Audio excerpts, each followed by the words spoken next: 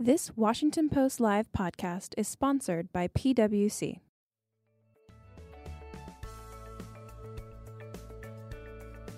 You're listening to a podcast from Washington Post Live, bringing the Post's newsroom to life on stage. On June 26th, economic experts and business leaders held in-depth conversations live at the Washington Post about the impact of the tax law 6 months after it took effect and what is ahead for the next phase of tax reform in America. In this segment, House Ways and Means Committee Chairman, Texas Republican Representative Kevin Brady, assesses the political and policy outlook for Phase 2 of tax reform. Let's listen.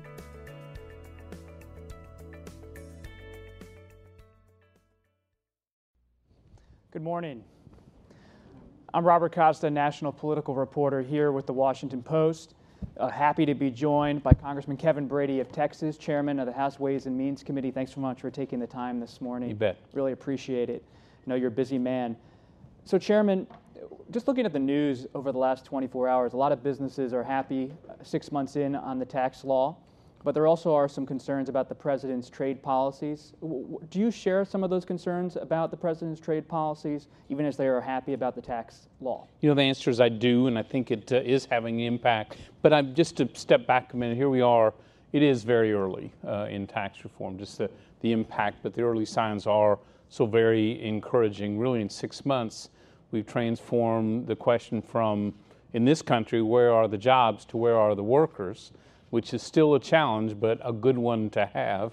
We want a tax code built for growth of jobs, paychecks, the U.S. economy, and one that would leapfrog America back into that lead pack as one of the most competitive places on the planet. We've achieved that, and we're seeing that across the board. I do think some of the trade issues are creating an uncertainty back home. Certainly in Texas, we're seeing this with our local manufacturers for the most part, in our energy industry as well. I think the president has strong support for challenging China on their unfair trade practices. Look, they've been not just steel and aluminum, but the forced tech transfers, the stealing of IP. It is costing America tens of thousands of jobs. The challenge for this president, as it has for every president, is how do you do that successfully? Challenge China's misbehavior in the trade world without damaging local jobs and businesses as you do it. And I think the key here, and just to leap ahead to your next question probably, is you have to have an exemption process, an exclusion process for fairly traded products that works, and frankly, neither are. And that's where we continue to engage with the administration, from USTR to Commerce in the White House, on making those processes work, because that's where you make sure you don't damage and impact that local economy. What about wages? Why are they not going up more in this country? So we saw a couple of things. So this has been a long-term challenge, and I think tax reform at the end of the day solves this challenge. We are seeing wage increases for the first time in nearly 10 years in the first quarter, but that's a quarter. We have to let that continue to play out. I do think at the end of the day, the prior panel talked about the incentives for new investment and new technology. This tax code wasn't just about encouraging businesses to buy more stuff, more equipment, new technology. It was to invest in the productivity of their workers. That's what drives economic growth for the long term, and that's what drives wage growth for the long term. It's been missing from the U.S. economy for an awful long time. I don't think it's going to reappear overnight, but we got the fundamentals right in the new tax code, and over time it's going to drive that wage growth up. We saw the bonuses after the tax law was passed. Should we expect those same kinds of bonuses next year? So that'll be the call for those companies. But clearly what we're seeing, besides the bonuses, here's an example, Russell Marine in Houston, 160 workers, so not major company, but a good mid-sized company. So very competitive industry. So they gave out almost $1 million of bonuses. They raised pay by an average of 10%. They've already bought about $6 million of new equipment, including the largest movable crane in Texas. And they green-lighted the new company headquarters. I was at their old one. It's old, and they need something new. And when you ask that CEO, what does this year look like? His answer was 3 words: best year ever. We're seeing that across the country, and Bob, I'll make one point. I think the best is yet to come on tax reform, because so much of this new code was designed to bring back jobs, investment, intellectual property, patents to the U.S., to create a giant sucking sound over time back to America. And when I travel around the country, it's already impacting where these new facilities will be, where the new research will be. That takes time. That takes a long time planning by a business. And that's where, frankly, trade issues enter into that decision making as well. Businesses want that certainty. And so armed with the competitive tax code, I think they're hopeful they can see progress on the trade front toward fair agreements with China, for example, so that the transition, these tariffs and the impact, frankly, fade away. Is there anything, though, the government or Congress can do, or at least pay attention to making sure that Americans are sharing in the profits? The tax rate for corporations will remain lowered, but will companies continue to share some of those gains? I think they will. What we do know is what happens under the old tax code. Paychecks for most families, and middle-class families especially, had been stagnant for a decade. Students coming out of school had very few opportunities. And it seemed like every month we read in the Washington Post about another U.S. company inverting, heading overseas, moving something overseas. That's changed in a significant way. And so I think, yes, I think workers, especially if you're working in a small business today, the optimism of your small business mom and pop is the highest in 45 years. U.S. manufacturers used to be the most pessimistic of any industry in America because they were seeing all those jobs and manufacturing, everything head overseas, including the headquarters. So now they are the most optimistic in 20 years and making nearly 8 out of 10 manufacturers are either making new investments, raising pay, hiring more workers. All, again, early but very positive signs. And so, yeah, at the end of the day, this whole tax code was designed to drive wages up and create more opportunity for families. Throughout my reporting, some of the institutions that are most anxious, though, about the tax law are tax-exempt organizations like churches and universities. Do you have any message, perhaps reassurance to them that different provisions could be pursued by Republicans in Congress in the coming months to try to address their concerns about their status and different taxes they now have to pay? Yes, so what I do know is that charitable contributions, whether it's to your local church or your local university, expand when the economy grows. They tend to contract when the economy is not doing well. We've seen that for too long in the United States. And so in the end, the net will be very positive for organizations who depend upon the generosity of Americans. We are looking at some of those fine-tuning and tweaks on the tax code. Here's my point. Look, we just made major changes in this tax code through bold rates, a redesign to be competitive, lots of big changes. We ought to be open to making the improvements and fine-tuning it as we go along because these are major changes. So yeah, we will be listening very authentically with any organization that has improvements that they think we can make. I printed out the new 1040 form, the so-called postcard. Yeah. It is somewhat like a postcard, I guess, but do you think that this is the best version possible? Do you think any changes could be made? It seems like there are other scheduling forms. A lot of people file electronically with their taxes. Looking back at this whole effort to make this a so-called postcard, was this effective and could any new changes be made to it? So I think it is from the simplicity standpoint. I think I'll just observe, there's a bit of a disconnect here between Washington, D.C. and the rest of the country. The simplicity and fairness of a postcard style system is important to American families. And whether you like this form or something else, The fact is that 31 million more Americans won't have to itemize to be able to get their full tax cut. They'll be using the simplest form available. Nearly 5 million families won't have to figure their taxes twice because AMT, the alternative minimum tax, is no longer hanging over their heads. And for a lot of our local businesses who use the individual tax code, that's where they file, today they spend almost $23 billion and almost 500 million man hours and women hours to figure these complex depreciation schedules. They no longer have to do that because they're writing off those investments in the year they buy it. It's a complexity that has burdened especially startup businesses for a long time. That's gone. So for families and local businesses, especially small ones, the postcard style system is a simpler and better way to file.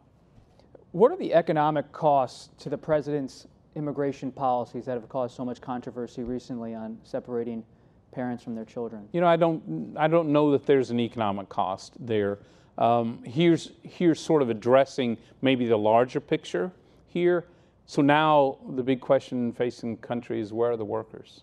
We're leaving economic growth on the table because now we have a competitive tax code, the opportunities to invest and grow and expand. But everywhere I travel in the country, especially back home where we live, businesses of all sizes are just starved for more workers. I think the solution is an all of the above strategy. So one, getting immigration policy right, including the bill, the 4 Pillars bill we are going to vote on this week. Is that going to pass? You know, I hope so, because it is not. Unprecedented border security. It is in the optimism of our local folks. Look, this is tough stuff, no doubt about it. It's eluded this country's solution for 20 or 30 years. We have an opportunity here. I hope we take it to do it.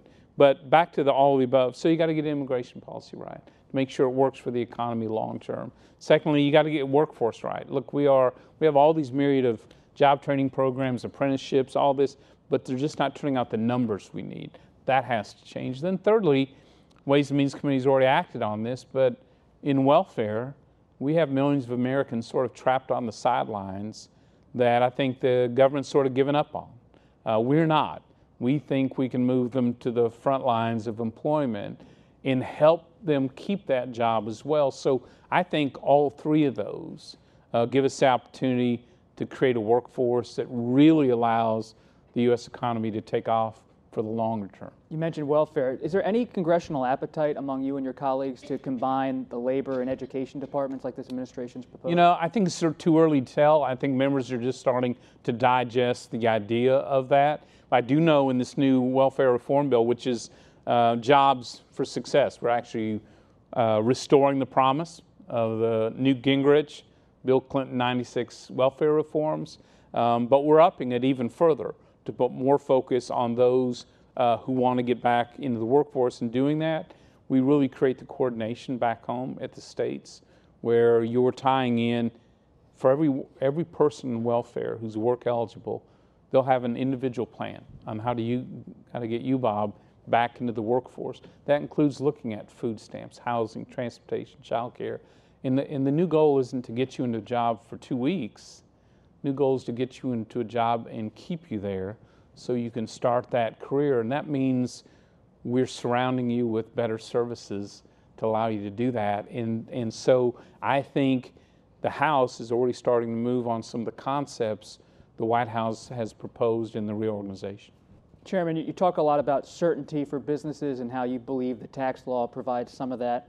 But when I look at the calendar, you think there's a potential government funding showdown this September, just a couple months before the midterm elections.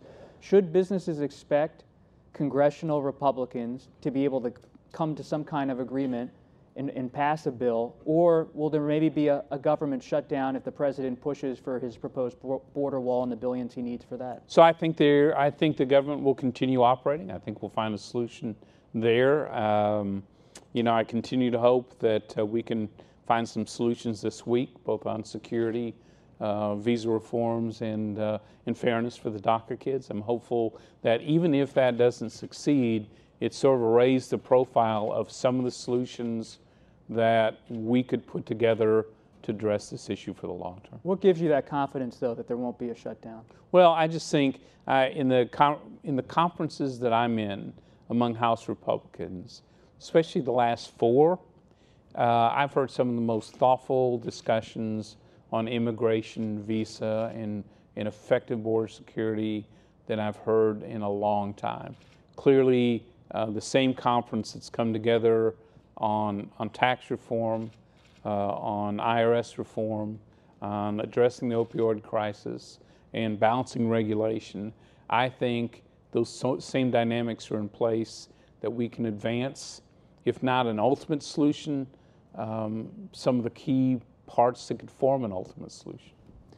Speaking of certainty, a lot of businesses I've spoken to in recent days say they also have some questions about where's the House leadership going in terms of its makeup. Do you think there's any argument to have a House leadership election before November? I don't.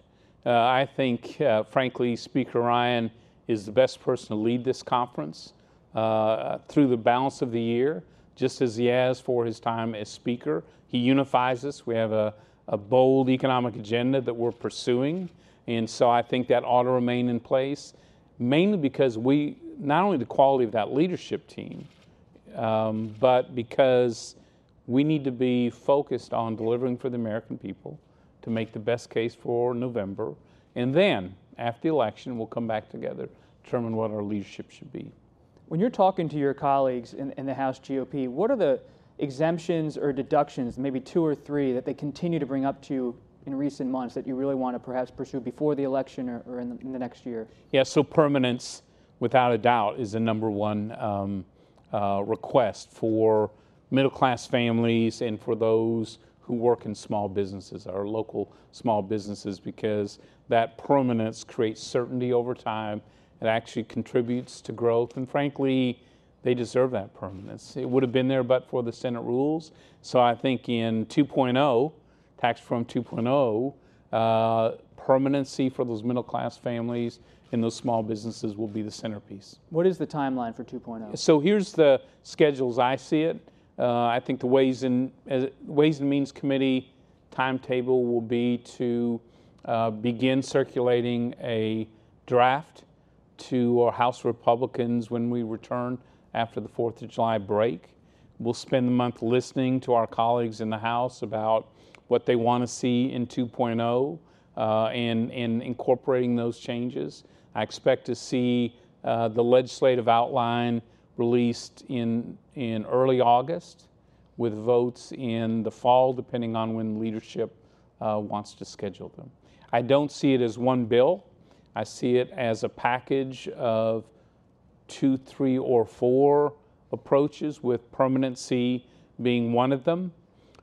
This tax code is huge, and there are areas, for example, in retirement savings that we didn't get to in tax reform. The House had prepared a lot of work. The Senate at the time had not, but since has done very good work in this area as well. And so we think the timing is right to help families save more and earlier in their life, whether it's for health care or school for their kids or retirement in the long term. We think there's some good ideas there. And a point I'll make is that 2.0 is really about changing the culture in Washington, away from the wait 30 years in between tax reform, watch America fall farther behind our competitors, watch this tax code get junked up with a bunch of special interest provisions. That's the old way. The new culture is to continuously improve every year, to never fall behind our competitors again.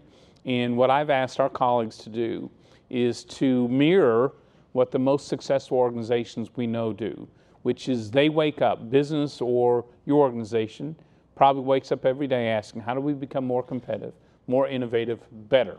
I want Congress every year to look at the tax code and ask themselves exactly the same 3 questions. How do we become more competitive, innovative, better? And so I sense the momentum on the House side for this 2.0, but can you give me a clear sense of, will the Senate follow through this fall on 2.0? You can move a lot of stuff out of the House, but will the Senate actually pick it up? Or have they, is Leader McConnell giving you a private signal, we're done for the year for tax? So I think the House's job is to develop the best 2.0 package to send to the Senate.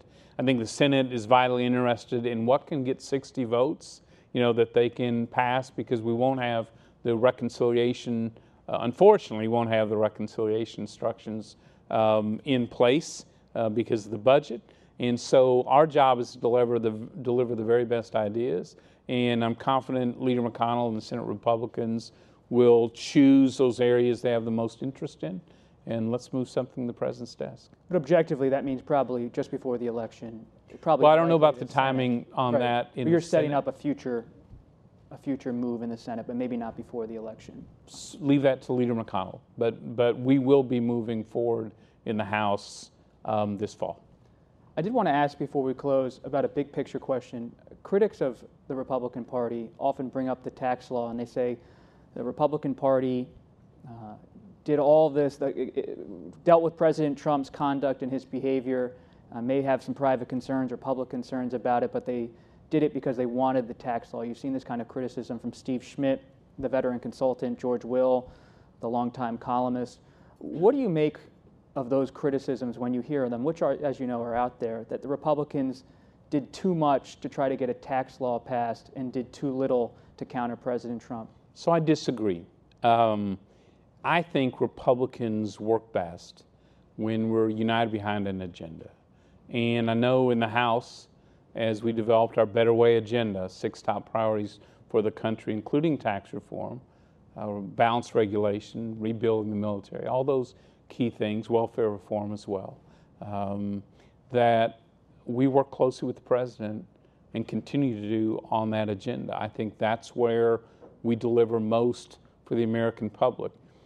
Do Republicans have differences with this president as we have with others, Republicans and Democrats?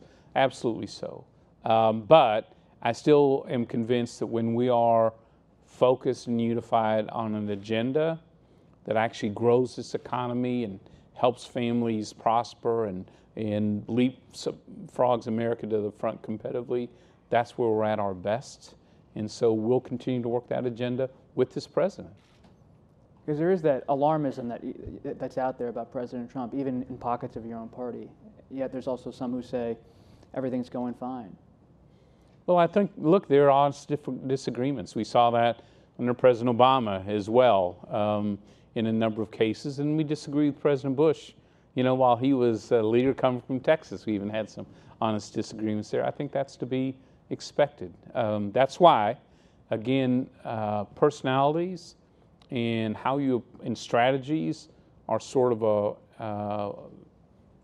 in Washington, a major focus. But I think the results, solutions are where we really deliver, and that's where I think we work the president best. A couple minutes left. Who inside of this administration is really the point person on economic policy? Sometimes it's an open question for us reporters. Is it Secretary Mnuchin, Larry Kudlow, Kevin Hassett? Who really is the driving force beyond the president? So the answer is yes. I think on those, look, they've got a lot of talent over there, and Secretary Mnuchin did a remarkable job on tax reform and continues to as we're working through a number of these trade issues. Kevin Hassett has been a longtime thought leader on the economy that many of us, Republicans and conservatives, have always looked to for solutions there. Larry Kudlow as well in a major way. And so I think the president's got some very key economic minds and leaders around him, and we work very closely. I love working with them. Final question about you personally. This is an insider question, but I've covered Capitol Hill for a long time, and the leadership race. Any consideration at all to jumping in the leadership race at some level in the coming months? No. If I do, I'll schedule it for the 4th of never.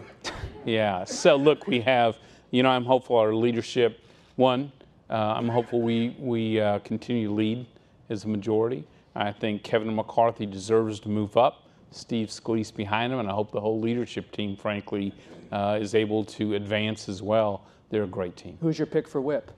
So in the majority, who's announced? I'm not sure. I'm asking you. Okay, so we'll let those announcements. The good news is in the House we are we are, the talent pool is rich, so we're blessed. You could always say Frank Underwood, right? He was the whip in House of Cards. Anyway, we really appreciate your time. Chairman Kevin Brady of the House Ways and Means Committee, really appreciate it. Thank you very much. Thanks, Bob. And if you want to watch video clips from today's program or hear about upcoming programs, please visit WashingtonPostLive.com. And thanks to everyone here in the audience and those who joined us online. Thank you, Chairman. Thanks, sir. Thanks, sir.